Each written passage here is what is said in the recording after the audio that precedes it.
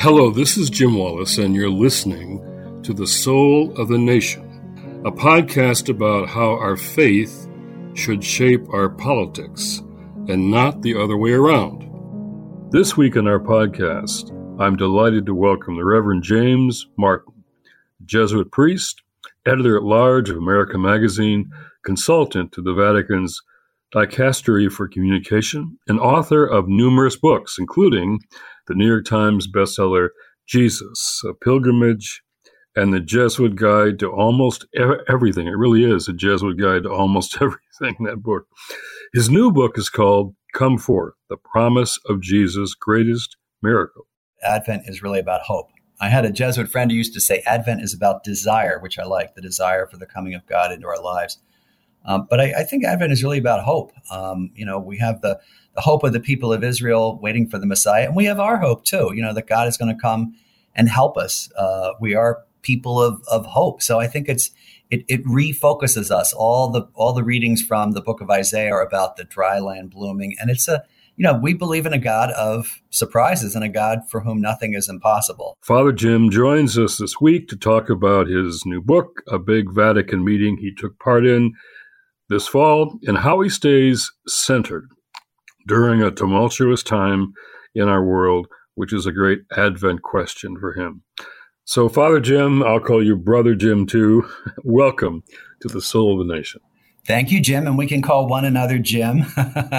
We know each other well enough. It's an honor to be with you, and thanks for inviting me. Okay, we'll go with Jim and Jim.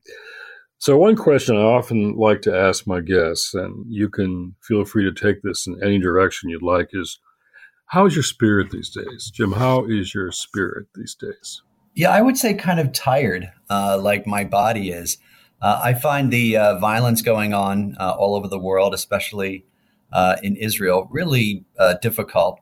Also, as you said, I was at the Synod meeting in Rome, which was lovely and really exciting, but pretty kind of exhausting. So I'm really looking forward to Christmas, and I'm enjoying Advent because the readings, as you know, are just so joyful and really kind of fill my soul up. But so I think I'll be a little less tired after Christmas. Well, Christmas is always my favorite season every year.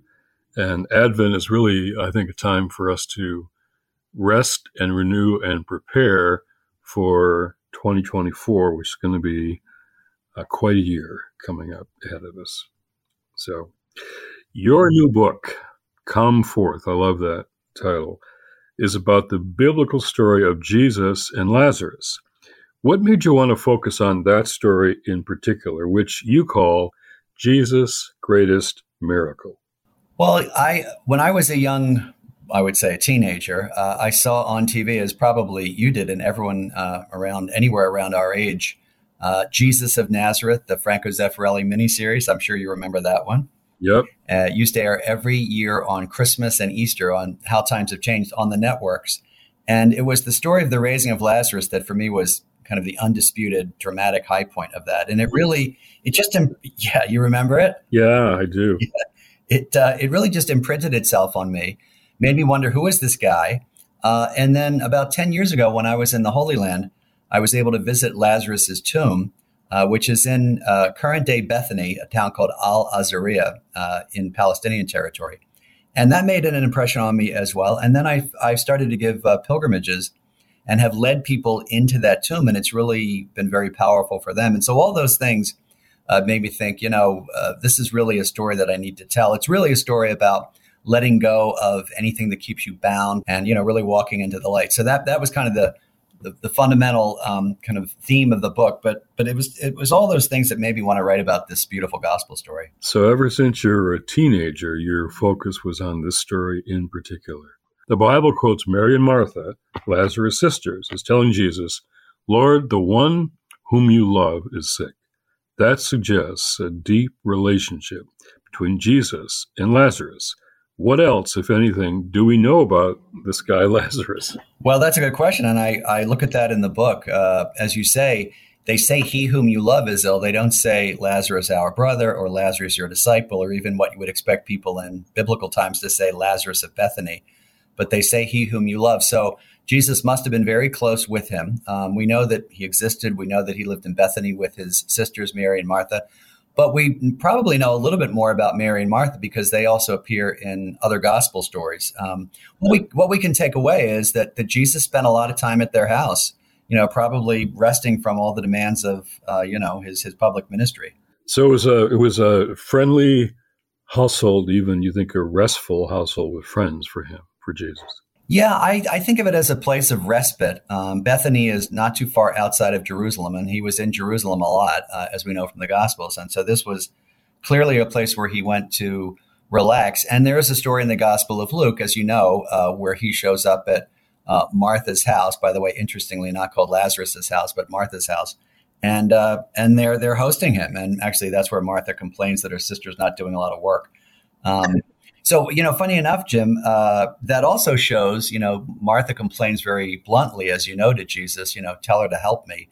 It also shows that she's comfortable enough with him to be honest with him. So they must have had a pretty close and intimate relationship. So a special place for Jesus in his life and ministry. The raising of Lazarus was not without risk for Jesus. His apostles warned him, but Rabbi, they said, a short while ago, the Jews there tried to stone you, and yet you're going back. What does this tell us about the risks we should be willing to take to help others? Yeah, that's a great way of putting it. Jesus does risk stoning or possible stoning. And certainly he probably knows that this sort of dramatic miracle is going to, which it does, lead to his own crucifixion. It shows us Jesus's friendship with Lazarus. And again, it shows us, as you said in that question, what we need to do for friends. And it's sometimes taking risks. It's sometimes doing things that we think are going to be difficult. I know you do a lot of work in justice circles. And I often say to people, reaching out to refugees and migrants and people on the margins, involves risk. And that's okay. And Jesus took risks. And that doesn't mean that we should shy away from them, anymore. I think the risk is often not part of this story, and it was real, as you just said. It's interesting that both Mary and Martha, who both loved Jesus and were close enough to him, they chided him, saying if he had been there, if Jesus had been there, Lazarus would not have died. Jesus had been told that Lazarus was sick, but he did not exactly hurry back. He stayed where he was for 2 days. Then the Bible tells us that Jesus saw the grief of Lazarus' family, and he actually wept. This is the only record of Jesus crying, I think. What does that tell us about Jesus, that he cried over this? Why did he cry over this?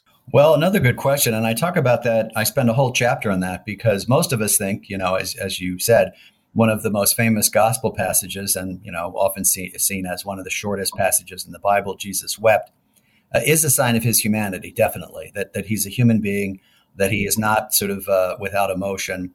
He's not this kind of cool, cold, aloof God in some way. But when you look at the Greek, the original language that the Gospels were written in, you see that it's more than sadness. And in fact, the Greek words that are used are words that convey frustration and anger. And so a lot of New Testament scholars say that it is not just sadness over the death of his friend, but a kind of anger or frustration at maybe the reality of death, but probably, since it's John's gospel, people's lack of belief. But I think the overall import is that Jesus is human. I mean, fully human and fully divine, but we tend to downplay the human part too much. Well, your Jesus book, which I mentioned before, is right behind me in my shelf in my home study, and I just always recommend that as you want to read a book about Jesus. This is the one. Thank you. By Jim Martin. So the raising of Lazarus caused Jesus a good deal of trouble, and some think likely hastened his death. After hearing the story, the chief priests and the Pharisees called a meeting of the Sanhedrin, who said that, quote, if we let him go on like this, everyone will believe in him, and then the Romans will come and take away both our temple and our nation. Then Jesus went out to retreat in the wilderness, but as we know, he was crucified not long after. Right, and it does lead to his crucifixion, as you point out. And interestingly, Jim, there's a kind of pattern of death, life, death, life. So Lazarus's death, which prompts the sister to contact Jesus or send message to him, leads to new life. And then this new life, Lazarus's new life, leads to Jesus's death, which of course leads to his new life during the resurrection.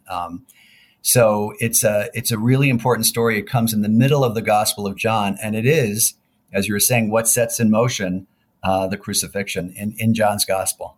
So this story, as you tell it, is about choices we have to make. And Lazarus came forth, but say more about what you mentioned earlier, what his coming forth meant and the choice he made even to come forward, and how that relates to the choices that we all make, sometimes not to come forward, not to stand up, not to or to stay comfortable in the tomb, perhaps. Well, that's right. And that's a great way of looking at it. I think this story is more than a story that happened to some guy 2,000 years ago that we believe in, right? That we say, I believe that Jesus called Lazarus from the tomb.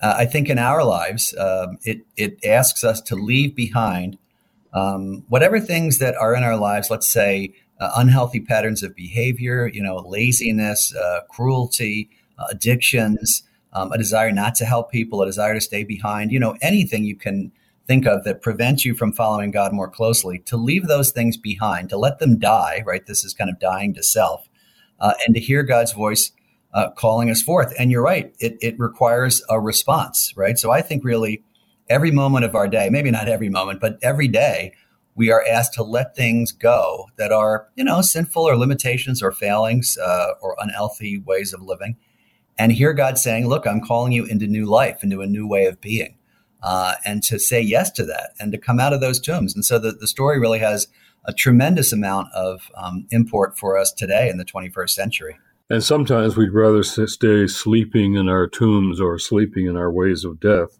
Well, I think that's right. And, you do a lot of work with that. I mean, I think a lot of the wonderful work that you do is to invite people into a world of action and justice and peace, right? And to say, look, this is part of your responsibility. And it may seem more comfortable to be in the tomb, right? But the life is outside of the tomb. Well, you mentioned this before, but let's go deeper into this now, given that Lazarus lived, as you say, in Bethany, which is in the West Bank territory, is now home to Palestinians. Does this story have anything to do with, or teach us about this fraught political moment the world is in, so divided, about the horrific conflict between Israel and Hamas, so much suffering, so much death, and such difficult conversations that I know you and I are both in? What does this have to teach us about this moment that we're in right now? Well, I finished the book before October 7th and before the current, conflict. But of course, this conflict has been going on for decades. And one of the things I try to do in the book is, describe a bit of what it's like to go into Palestinian territory, because most people don't know what that is like, kind of the poverty that one sees, the separation wall or the security wall, depending on which side of the wall you're on. But I also talk about anti-Semitism in the world and in the Catholic Church and in the Christian churches, because that comes up in John's Gospel. You mentioned, the Jews do this, the Jews do that. Most scripture scholars put that in quotes these days because of the antipathy in John's Gospel towards the Jews. So I try to let the reader come to his or her own decisions about, the current situation. But I think for me, it's interesting, Jim, it's the current day sort of setup of the tomb, or the current day reality of the tomb. The tomb of Lazarus, a deeply important part of Christian spirituality, is in Al-Azariah, this Palestinian town. The key for the tomb is held by a Muslim man who owns a shop across the way. And so it's a sign of Christian devotion in the middle of this, Muslim town. And for me, it's a kind of a sign of cooperation and people being able to live with one another. So the story, the story works on two levels. It tells us something about the past, but it also, when you go there today, the actual milieu of the tomb tells us something about how people can coexist, right? So I think it's kind of a hopeful place. So a Muslim man with a shop across the way has the key to the tomb. Mm-hmm. Yeah, and when you go, you drop by and say, "Hey, can you open up the tomb?" Which is right next to a church, the Church of Saint Lazarus. It's an extraordinary place, and Jim, your listeners may not know this, but not many people go to that holy site because it's in Palestinian territory, it's behind the wall. But I think it's a really important part of the Christian story, but also it's important to to see what is in Palestinian territory, what that's really like. And there's you mentioned anti-Semitism and also the Islamophobia that's going all around, and how it's just dividing longtime friends and allies, where people can't. The deep sorrows on each side don't connect with so many people, and the truths that we need to hear don't connect. Yeah, and it's such a surprise to me that it's so rare to read a nuanced article that says, as you say, very well, the deep sorrows on both sides. The Palestinian people have suffered intensely, and if you go into Palestinian territory in Bethany or Bethlehem, you'll see this, just the poverty and the isolation. And the Jewish people have suffered, intensely, for centuries, in the Middle East, and so. It's a group of two suffering communities. Unfortunately, parts of them at each other's throats right now. And the terrible combination of occupation on the one hand and terrorism as a response on the other hand. So, absolutely. Well, shifting gears a bit, you participated in a big meeting of Catholic leaders convened by Pope Francis at the Vatican in October. And during that month-long meeting, you and other Catholic leaders as cardinals, bishops, priests, nuns, and lay people discussed some of the key issues challenging the church today. Why did Pope Francis call this meeting, do you think?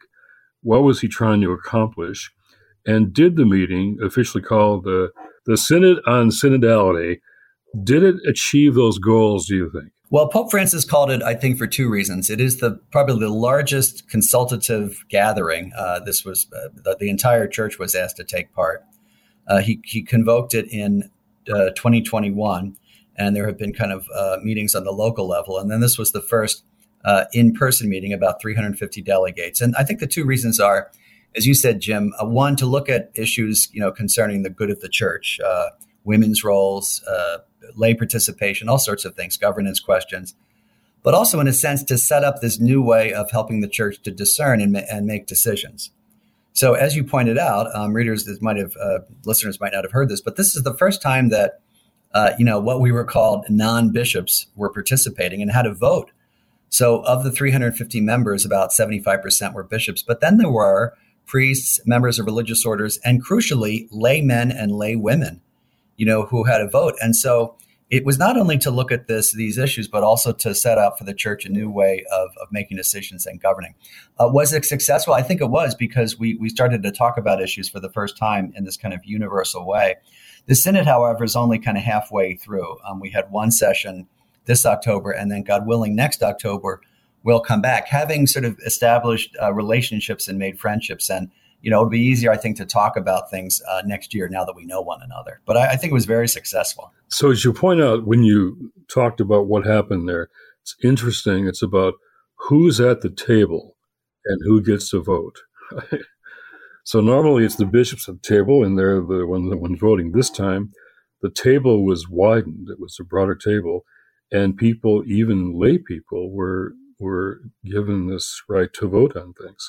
Yeah, and you know what, Jim? Literally at the table. So unlike other meetings where it's a big auditorium and someone stands up at a podium and talks, we were at 35 round tables of 12 people each.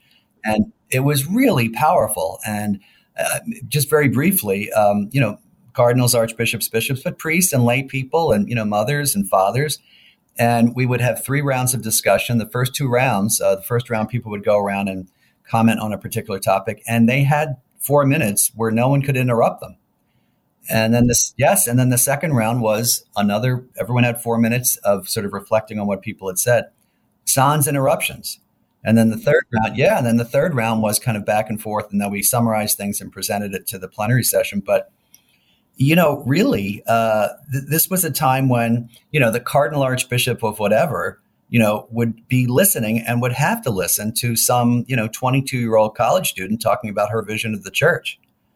So it's really extraordinary. And one of my favorite quotes, which happened at one of my tables, and people were listening, but I think that the tendency is to, sort of jump in and talk over people, not in a rude way, but just because they want to kind of, put their 2 cents in. And at one of my tables, one of the facilitators said to a cardinal, "Your Eminence, I'm sorry, she's not done yet." That's great. Your Eminence, she's not. That's a quote for the future of the Catholic Church. Your Eminence, she's not done yet. Yeah, and that's a kind of new way of being for everyone. So, as I said, the first session was in October. The second session will be next year, and I think we'll be able to kind of get down to more brass tacks next year. Well, just the description of the tables of cardinals and bishops at the same tables as sisters and lay people, just that image of that's very powerful. It is. And, I think that if people have seen pictures of it, they can just Google it online. To see that image, Jim, for me was the message of the synod. The message of the synod was not so much the report that we did at the end, which, it's very important. It is, as Jesus teaches with words and deeds, and we teach with images. It is that image of people sitting around the tables. And if I can share one more thing, at different points, there would be someone presiding over the meeting, which would basically be like, okay, next we're going to hear from Jim Wallace. Next we'll hear from Jim Martin, blah, blah, blah. But this person was seated at the head table where the Pope was. And one morning, one of the cardinals said to me, "Do you realize what's happening?" And it was a woman who was running the meeting. She was kind of the, kind of managing the meeting.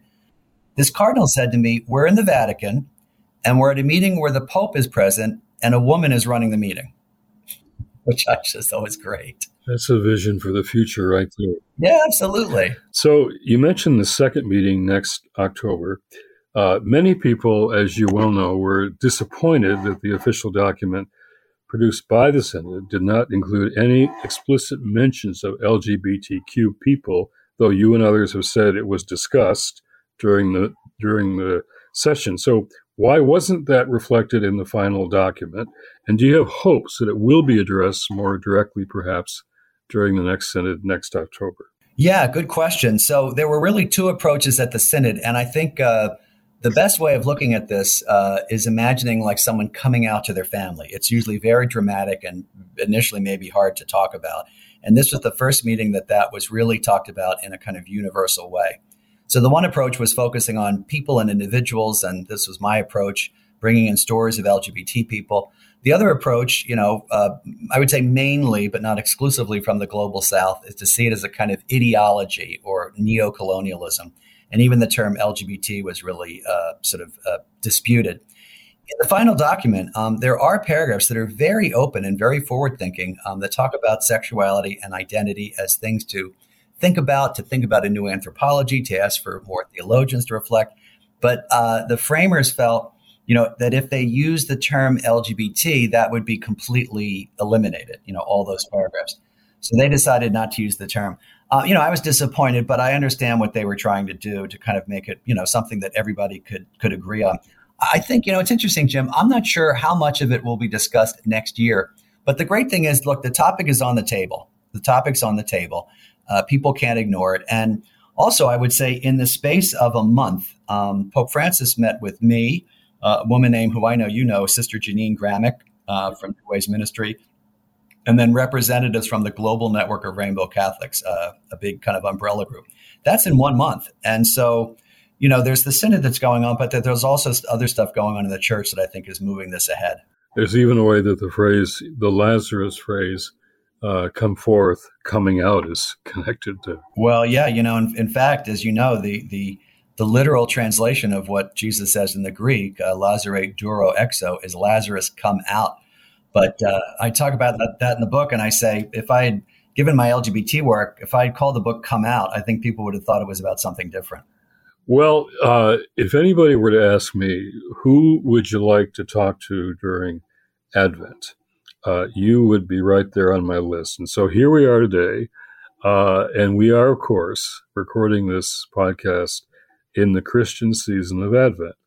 So I wanted to ask you, with everything going on in the world, wars raging in Ukraine and the Middle East, with democracy literally at stake in the next U.S. election. And then all the stresses of the Christmas season, everyone rushing around trying to buy the perfect present, send the perfect Christmas card. How do you approach Advent? How do you stay spiritually centered with so much happening in the world and in our lives? Another great question. I would say, spiritually centered in the world is by remembering that Advent is really about hope. I had a Jesuit friend who used to say Advent is about desire, which I like, the desire for the coming of God into our lives. But I think Advent is really about hope. We have the hope of the people of Israel waiting for the Messiah, and we have our hope too, that God is going to come and help us. We are people of hope. So I think it refocuses us. All the readings from the book of Isaiah are about the dry land blooming. And it's we believe in a God of surprises and a God for whom nothing is impossible. But now on a personal level, which might be harder for some people, how do you kind of stay centered at Christmas and during the Advent season? I always say do less. That's my advice to people. So one less Christmas party, a few less Christmas cards, fewer Christmas cards, fewer gifts, fewer events. I think to give yourself the time to relax, to be calm, to pray, to read some of the readings and not go nuts because as some people by the end of the Christmas season are just miserable because they've been rushing around and shopping. Now, look, I'm not taking away from the value of giving gifts, and it's beautiful, especially if you're in a family and you have young kids. It's necessary, right? But I do think that we tend to burden ourselves with a lot of shoulds during the Christmas season. My old spiritual director used to call it shoulding all over yourself, S-H-O. That's a wise spiritual director. Yes. I'm recalling a whole lot of pastors have told me that the Christmas season is their hardest time being pastors because so much they feel their losses, their fears, their anxieties, their family breaches, their family conflicts, and pastors just are pressed by all the demands of their parishioners during Advent, especially, they always tell me. Well, yeah, I mean, in addition to all the liturgical things they have to do, Christmas Eve and, Christmas Day and all that, you're right. And Jim, I'm sure, most of your listeners will know that there is this, kind of what psychologists call the holiday syndrome, which is not only bringing up, kind of past hurts and past disappointments, but comparing yourself to other people and thinking that everyone else is having the perfect Christmas. I'm the only one with a dysfunctional family, or I'm the only one who's stuck at home. And it really does a number on people. And so you're right. The pastors have to kind of deal with the liturgical stuff and the psychological stuff at once. Well, this new chair I have at Georgetown, which is a place you're very much a part of as well, is named after Archbishop Desmond Tutu. And he taught me the difference between optimism and hope, that they're not the same thing. Optimism is, a feeling or a mood or even a personality type, cup half empty, cup half full. But hope, he taught me, was a decision, a choice you make because of this thing called faith. So how do we go beyond? It's hard to have optimism. It was hard for Bishop Tutu to have optimism most days during apartheid because of all the suffering of so many people. And yet he had that twinkle in his eye. He always had that sense of hope. But he said it was because of making the choice day in, day out, the decision that faith allows you to make. So how do we move between optimism, which isn't very possible as you look at the news this morning or this afternoon, to this deeper issue of hope? Yeah, that's a great way of looking at it. And, I think underneath that statement is that the faith is a faith in a person, right? So it's about a relationship. I think that's really insightful that, there are some people that are just cheerful and optimistic. And I don't know if I'm one of them. I don't think I am. There's a kind of pull towards, the negative sometimes in me. But I do, trust in God. And I know that one of the things that I always come back to is the resurrection, right? And that you have the disciples in these, closed door rooms on Good Friday and Holy Saturday, and they think nothing can happen, nothing good can happen. And, Easter happens. And I sometimes encourage people in the Catholic Church who say, oh, nothing can ever happen, nothing can ever change, to look at Pope Francis. And, we have a pope who, St. John Paul and Benedict were very holy popes and holy men. Francis is just doing things in a new way, in a different way. And so it reminds us that, with God, nothing is impossible, that things can change and things do move. And I think to sort of ground ourselves in the relationship with Jesus is the important thing. I mean, which is what Desmond Tutu is saying, that it's about faith. Your book on my shelf, I'm just turning around and looking at it. It's right next to the picture on the back cover of another book of Thomas Merton. And Merton said, everything is about relationships, which is true. It's just true. And that's what Jesus is about too. Well, I'll tell you something about the Synod to double back a little bit.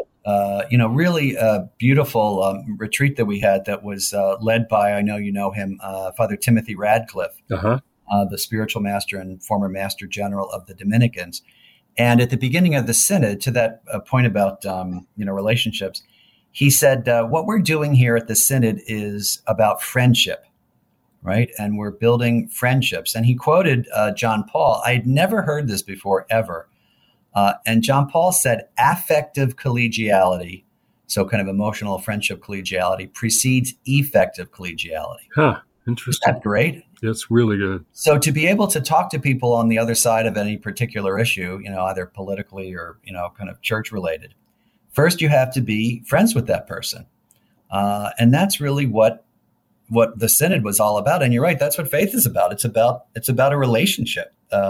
So for me, I mean, we're going back to the previous topic, but for me, that's what helped to put the Synod in perspective. What we're doing here is building friendships in order that we might be able to have conversations. Well, for me this year, Advent 2023 is also preparations, another word for Advent, preparation for me in 2024. It's going to be a year. It's going to be a year. Yes, and I think it's going to be a busy year for Jim Wallace, that's for sure. Well, and a real test, I think, not only of democracy, but also of our faith. So I'm trying to prepare this Advent for this season of 2024. Well, let me ask you something, because I know people are going to be interested. When you look ahead, without getting too political, but when you look ahead to the threats to democracy and the threats to world peace, how do you stay grounded? And how, because I think everyone's going to say, well, how is Jim Wallace preparing during Advent? What are you doing? Well, I just came back from a retreat of 5 days, which I needed to do, and it was really a very important time, much needed. And I'm going to do some more with my boys, and Troy and I and Luke and Jack are going to spend some time.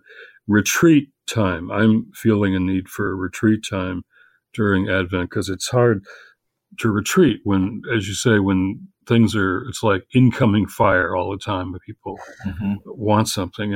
But we're going to make democracy the focus, our Georgetown Center for Faith and Justice for the year. And it's really going to be a fundamental focus for us. And I think it's trying to bring, you mentioned the politics, the inadequacy of politics is going to be more and more clear. So how do we bring a faith factor into this election season? What's the faith factor? How do we reframe our ancient texts and scriptures to make way for what the real issue here is, the possibility of a genuinely multiracial democracy? And if we don't achieve a multiracial democracy, we're going to lose democracy altogether. So everything is at stake. And for me, it's preparation time for that year which lies ahead. And that means, stop talking and just be quiet and start listening and just breathing and walking and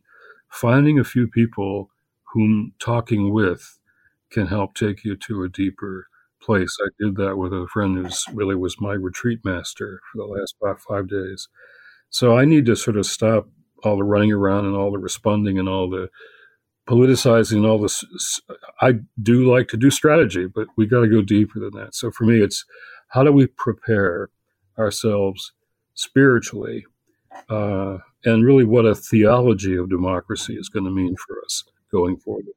Yeah, and I like, as always, your emphasis on faith. And it's one of the things I like about the way you present Christianity is that it is a real faith. It is not faith, as debating, right? And debating and who's up and who's down. And, during the synod, we were told consistently by Pope Francis, right? This is not some sort of parliamentary exercise, nothing against, parliaments or democracy, but, it's about something deeper. It's about really connecting with people as brothers and sisters and not approaching issues as winners and losers, but, can we discern together and can we walk together, which is much harder, right?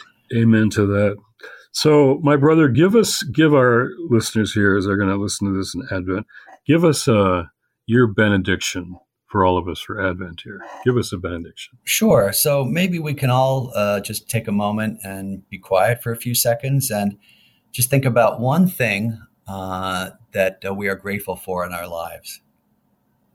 Loving God, we thank you for the gifts we have in our lives. We thank you for the gift of our life itself. We thank you for the gift of the lives of other people, even those we disagree with. As we move towards Advent and focus our attention on Christmas, give us that desire to welcome God into our lives in a new way, just like the people in Jesus' life welcomed him. Give us a spirit of hope. Ground us in hope and ground us in that relationship with you, Holy One. And we ask this in your holy name. Amen.